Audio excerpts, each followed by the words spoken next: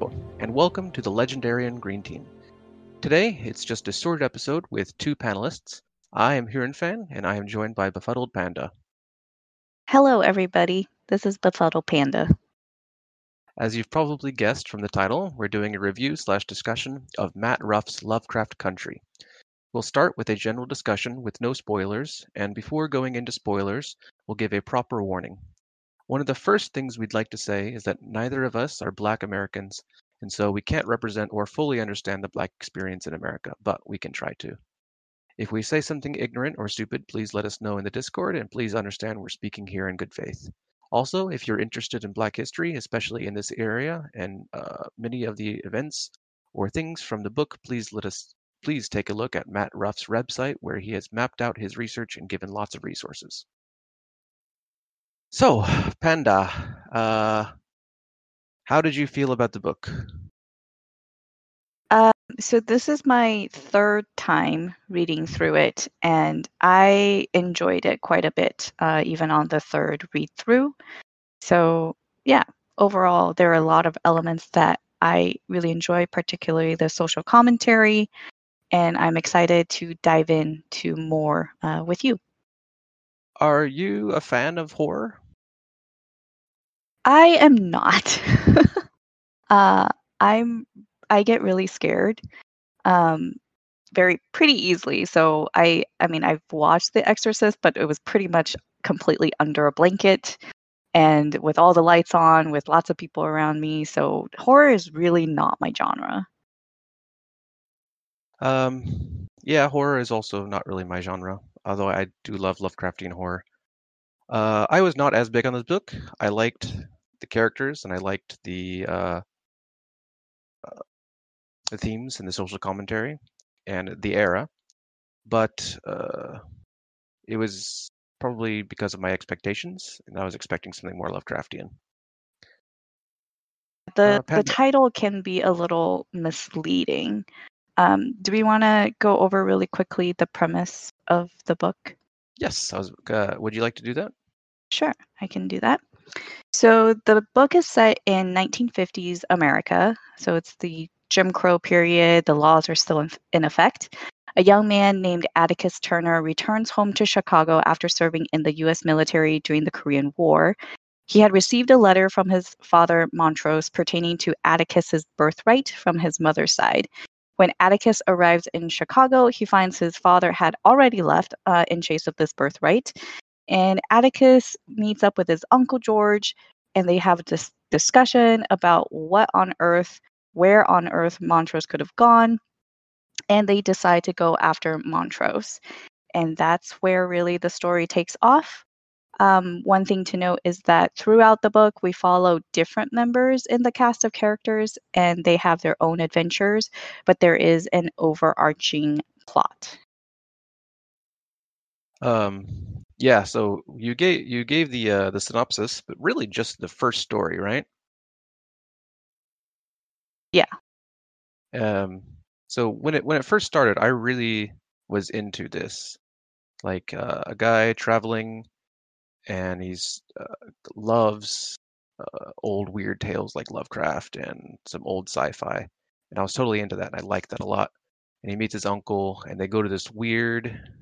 I guess we should say spoilers, right? We're gonna spoil all these stories. And he finds this weird cult and his father, and everything just seems off. And then the guy who brought them there died because he was killed by his son. Uh, and that was great. And then suddenly, that story's over, and we move somewhere else. And that was a little shocking for me, not expected. So, how did you feel about the episodic or the vignette nature of these stories? Yeah, the first time I read it, the structure of the book took me by surprise. I had this exact same reaction. I was like, "Oh, this story is really interesting, this first section, but it's moving really quickly and like things are wrapping up. So like, what is the rest of this book?" And when I got to this next section, and it was following a different character, a character Letitia that we meet in the first section, but the second section is really just about her with her sister. And I was like, this is different. It's not really a continuation necessarily of the first section. And so as I went through the book and there was new perspective, new setting, I got confused. I didn't know what the book was trying to do. But then afterwards, when I reread it and I knew what to expect of the structure, I was able to enjoy the stories more because I wasn't confused anymore. Hmm. Yeah, like you, and I imagine a lot of first-time readers were a little thrown off. Well, the structure itself was one of the reasons why I wasn't as big on the book. Hmm. But I understand that the structure really gives Matt Ruff a lot of freedom to explore Hmm. different Black experiences in the 1950s. Hmm. And so I think Yeah. that was a good choice. Although I personally, as a reader, I didn't enjoy it as much as.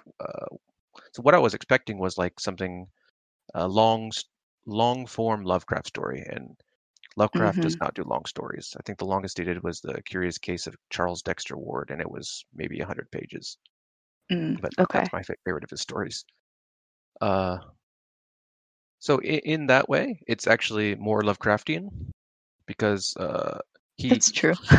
yeah, he wrote hundreds of stories across in the same universe, the Lovecraft, the Cthulhu mythos. And so I suppose in that way, it's actually more Lovecraftian than. Yeah, maybe I should reevaluate how I feel. Well, the other part is, and I did not know this until I read the book the first time. So originally, the book was supposed to be a TV show, like it was pitched to be a TV show. And Matt Ruff had the idea of it being like X Files, except with if FBI agents, it was this cast of Black characters, and it was supposed to be each episode like they would encounter a different monster, and then there would still be this like overarching plot that would be, the season finale where everything came together. So Well, oh, yeah. oh, continue. After knowing that, then it gave me a bit more clarity of what Matt was trying to do with the book. Yeah, that makes sense, and it certainly feels like a television show. Yeah, it does. Did you ever watch The X-Files? Because I've never watched it. I only watch bits and pieces because again, I get scared easily. So, um, I haven't given it a good hard try to actually watch an episode from beginning to end. Um, well, if we're ready to move on, uh, Sure. since we're talking about sections, which section did you enjoy the most? I loved Letitia and the haunted house, the Winthrop house. And then my second favorite is Ruby's section where it's like the Jekyll and Hyde um, plot. And the reason why I really love Letitia's one is because she tames a haunted house. Like she is so headstrong and stubborn, and she's like, "No, I am staying. You are not going to get rid of me." And it was great. Like I wish if I had been in a haunted house in real life, I wish I would have her courage to be able to do what she did, but I know that I would not. I'm too scared. That seemed to be a common theme between all of the characters in all of these stories, right? So they meet up with these otherworldly or even in-world situations, and they face it practically instead of the normal horror trope where you lose your head and you kind of go Hmm. crazy, right? And Yeah, yeah. That's actually a really good point because in Ruby's chapter, she there are a couple times where she has to evaluate because something just like really bizarre happens, and she's like, I can either go crazy or I can just deal, and she always chooses to deal with it. I think that was a purposeful choice by Ruff to show kind of what Black Americans, especially in the 1950s, had to deal with because uh, Hmm. if it's not ghosts, then it's people wearing hoods, right? Exactly. Yeah.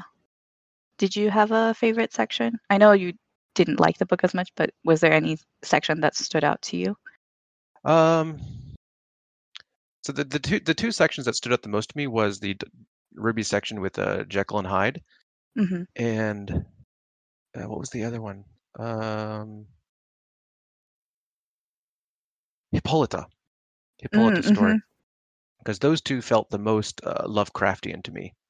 Okay. Like Hippolyta, she is really into astronomy, and she likes, you know, going to all these telescopes and talking to people and learning about the universe. And apparently, she actually chose the real name of Pluto, but somebody else got to choose it because Yeah.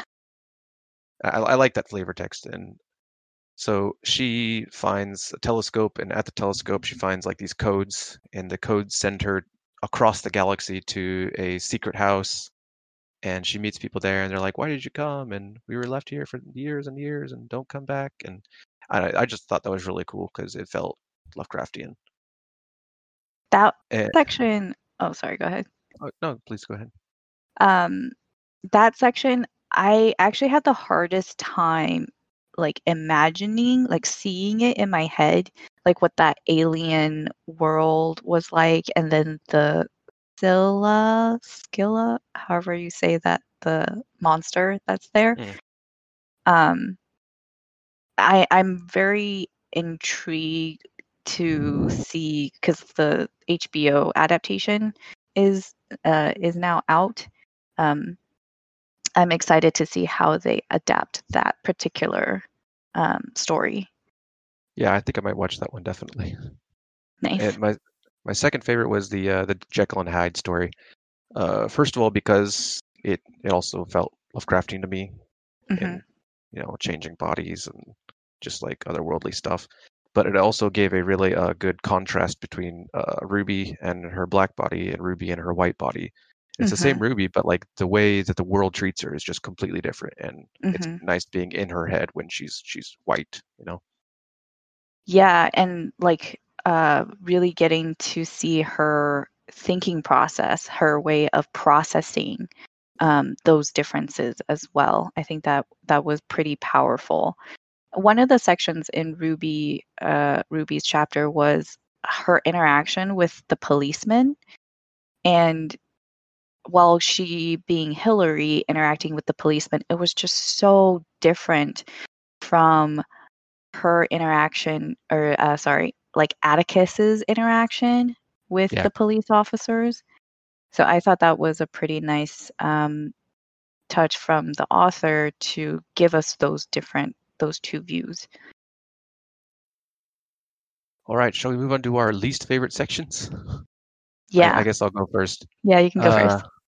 I did not care for the section where they care about the books at all. It's like the Caleb Wraithwaite is his name? Braithwaite. Wraithwaite, thank you. Mhm. He's like, yeah, I need this book, and I got your grandma's book, and I'll give you a trade. And they go on this quest to find the book, and I'm just like, I don't care. I just didn't like those sections much. Um, I really like the idea of their what was it, their grandmother or their great grandmother carrying uh, uh, this book of what is it? It's like the debt owed Debts. to Yeah, her. Hmm. exactly. So she was a slave, and she worked all of these years, and she tallied how much she should be paid after she was freed. Hmm. And the interest owed on that Mm. amount. Yeah. Yeah, that was the cool part. I like that. It was like But 80 yeah, years of interest or something. yeah. So those Yeah. sections were just yeah. How about you? Horace and the Devil Doll. That was my least favorite. And when I reread the book, I typically just kind of gloss over it.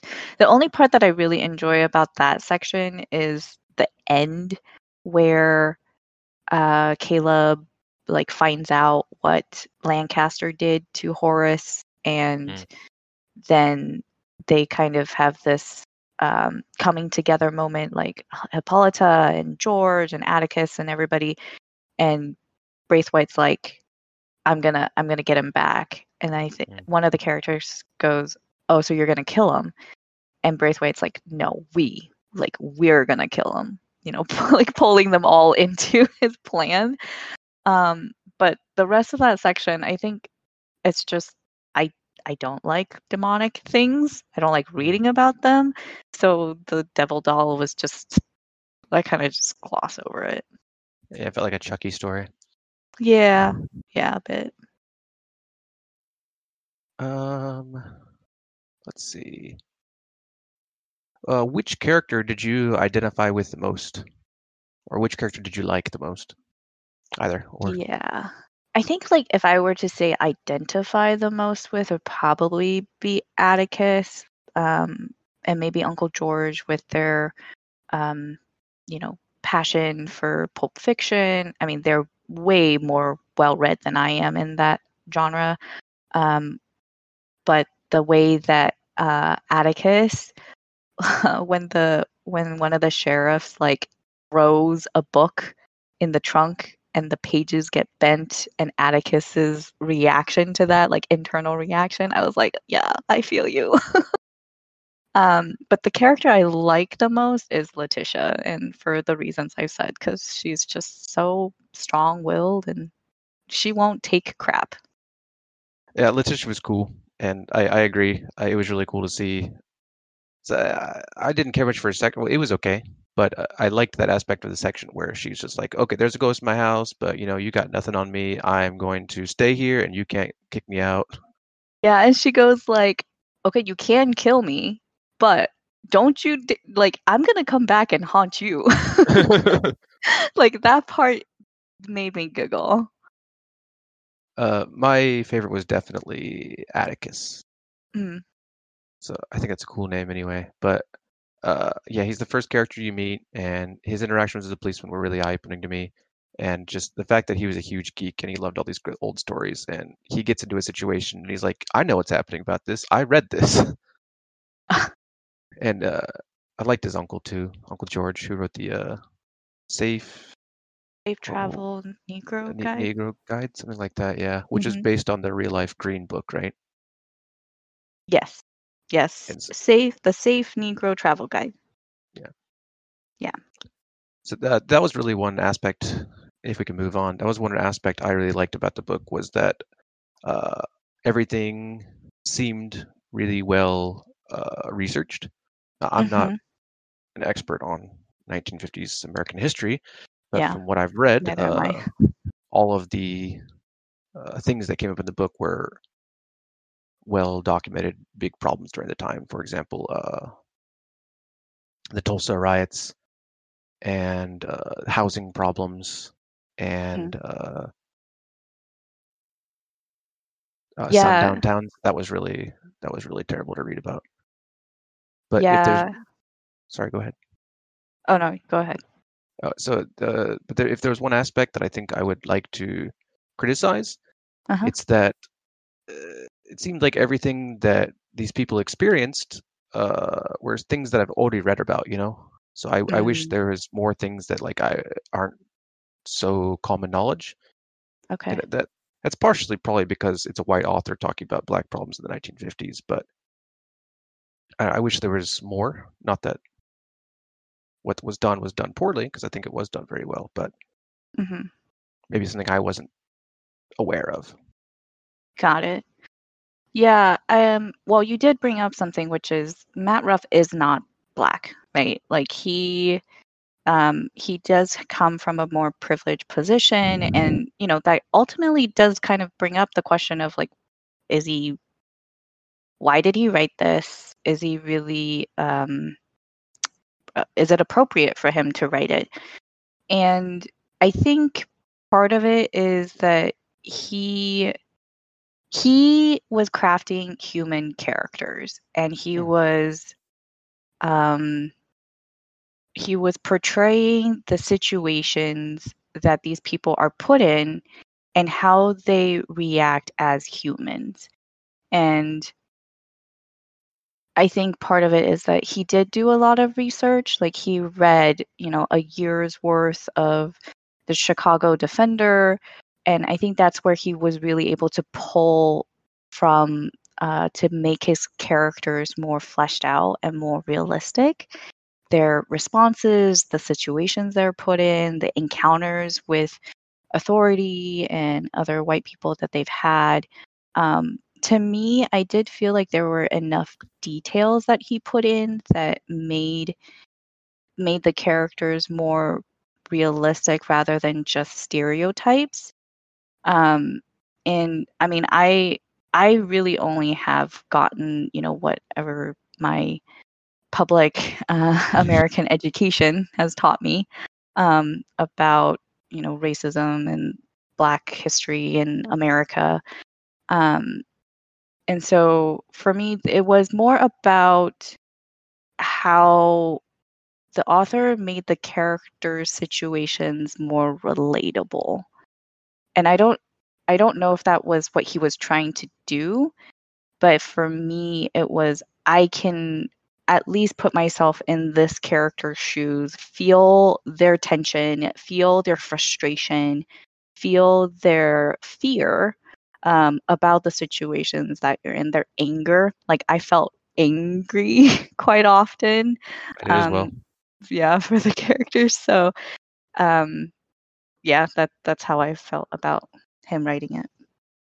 Uh, I I won't say more than that. I agree completely, and I think his characters felt real, like you said. And yeah, the thing you have to remember though is like we're reading about this, and we didn't experience this, and what we feel is not even a tenth of what Right.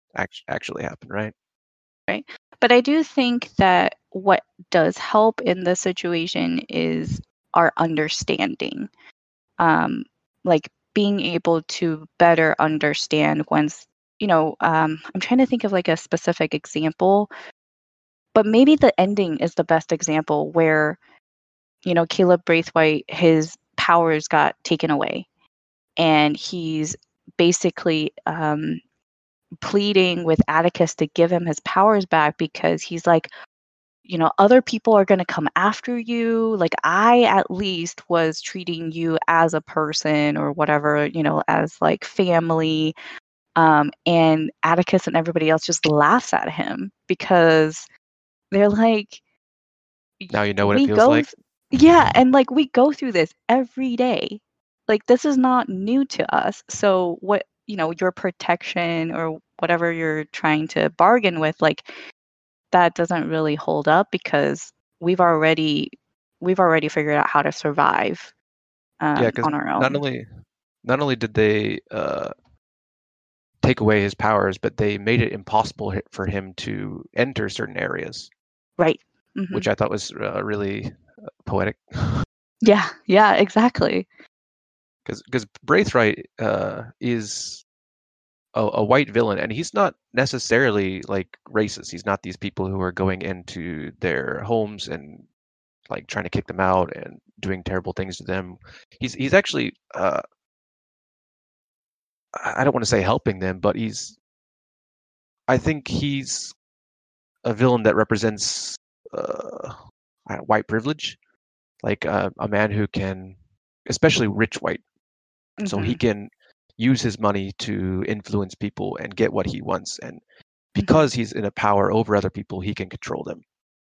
Right. So one of the things that was we talked about the debt book that their grandmother had, and he thought that he could go to this family and say, "Hey, you know what? I'll take care of all of these debts."